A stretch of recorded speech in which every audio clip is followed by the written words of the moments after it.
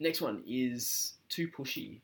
So someone who's really pushy on, say, a first date, like, hey, let's go back to mine. Hey, that's a massive turn off because obviously straight away they're not really, maybe they're not wanting to see the longevity of the thing. They're just like, oh, let's just.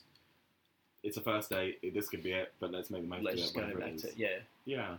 No, I agree. Yeah, and it's not necessary. I think if you're gonna go on a first date, 9 times out of 10, it's because you're ready. You want to see something through. Yeah, not just a roll in the hay. But I mean, look, at the end of the day, if there's nothing there, and the other person, guy or girl, is like, hey, come back to mine, come back to mine, come back to mine. Yeah. I mean, it's too much. It's a massive turn off. Like, I can't stand it. If a girl said to me, hey, come back to mine, come back to mine, there's nothing there.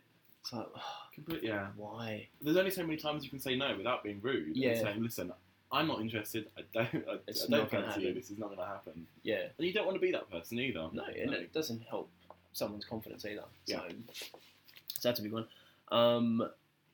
I've got another listener at it's Janita. Mm-hmm. Janita _B. Long time listener, first time caller.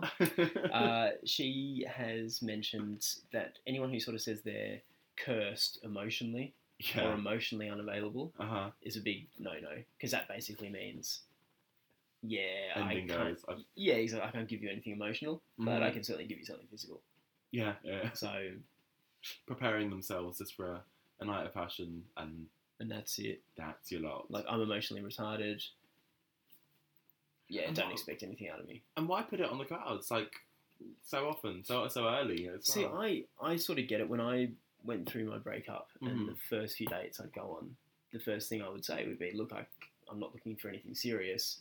Not that nothing can happen, but right now, at this point in my life, I've just gotten out of a relationship. Yeah. And I don't really know what I want. Yeah. So, I was honest in that sense. And I could see it straight away, because they were like, girls would flag up and go, oh, in that case, what are we doing here? Yeah. But I also think this is a topic for another day. Yeah. But, people date for different reasons as well. Completely. And some guys are going to go on dates, and girls for that matter, that have just gotten out of relationships. They're a bit emotionally fragile. Yeah. And the first thing they're going to say is, look, I don't know what I want. I don't know if I want anything serious. I'm just sort of dating just to get myself out there. Mm-hmm.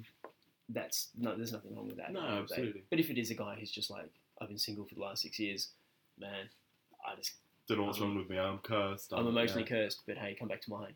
Then totally, you'd sort of flag up straight away. Go, come on, man, give me a break.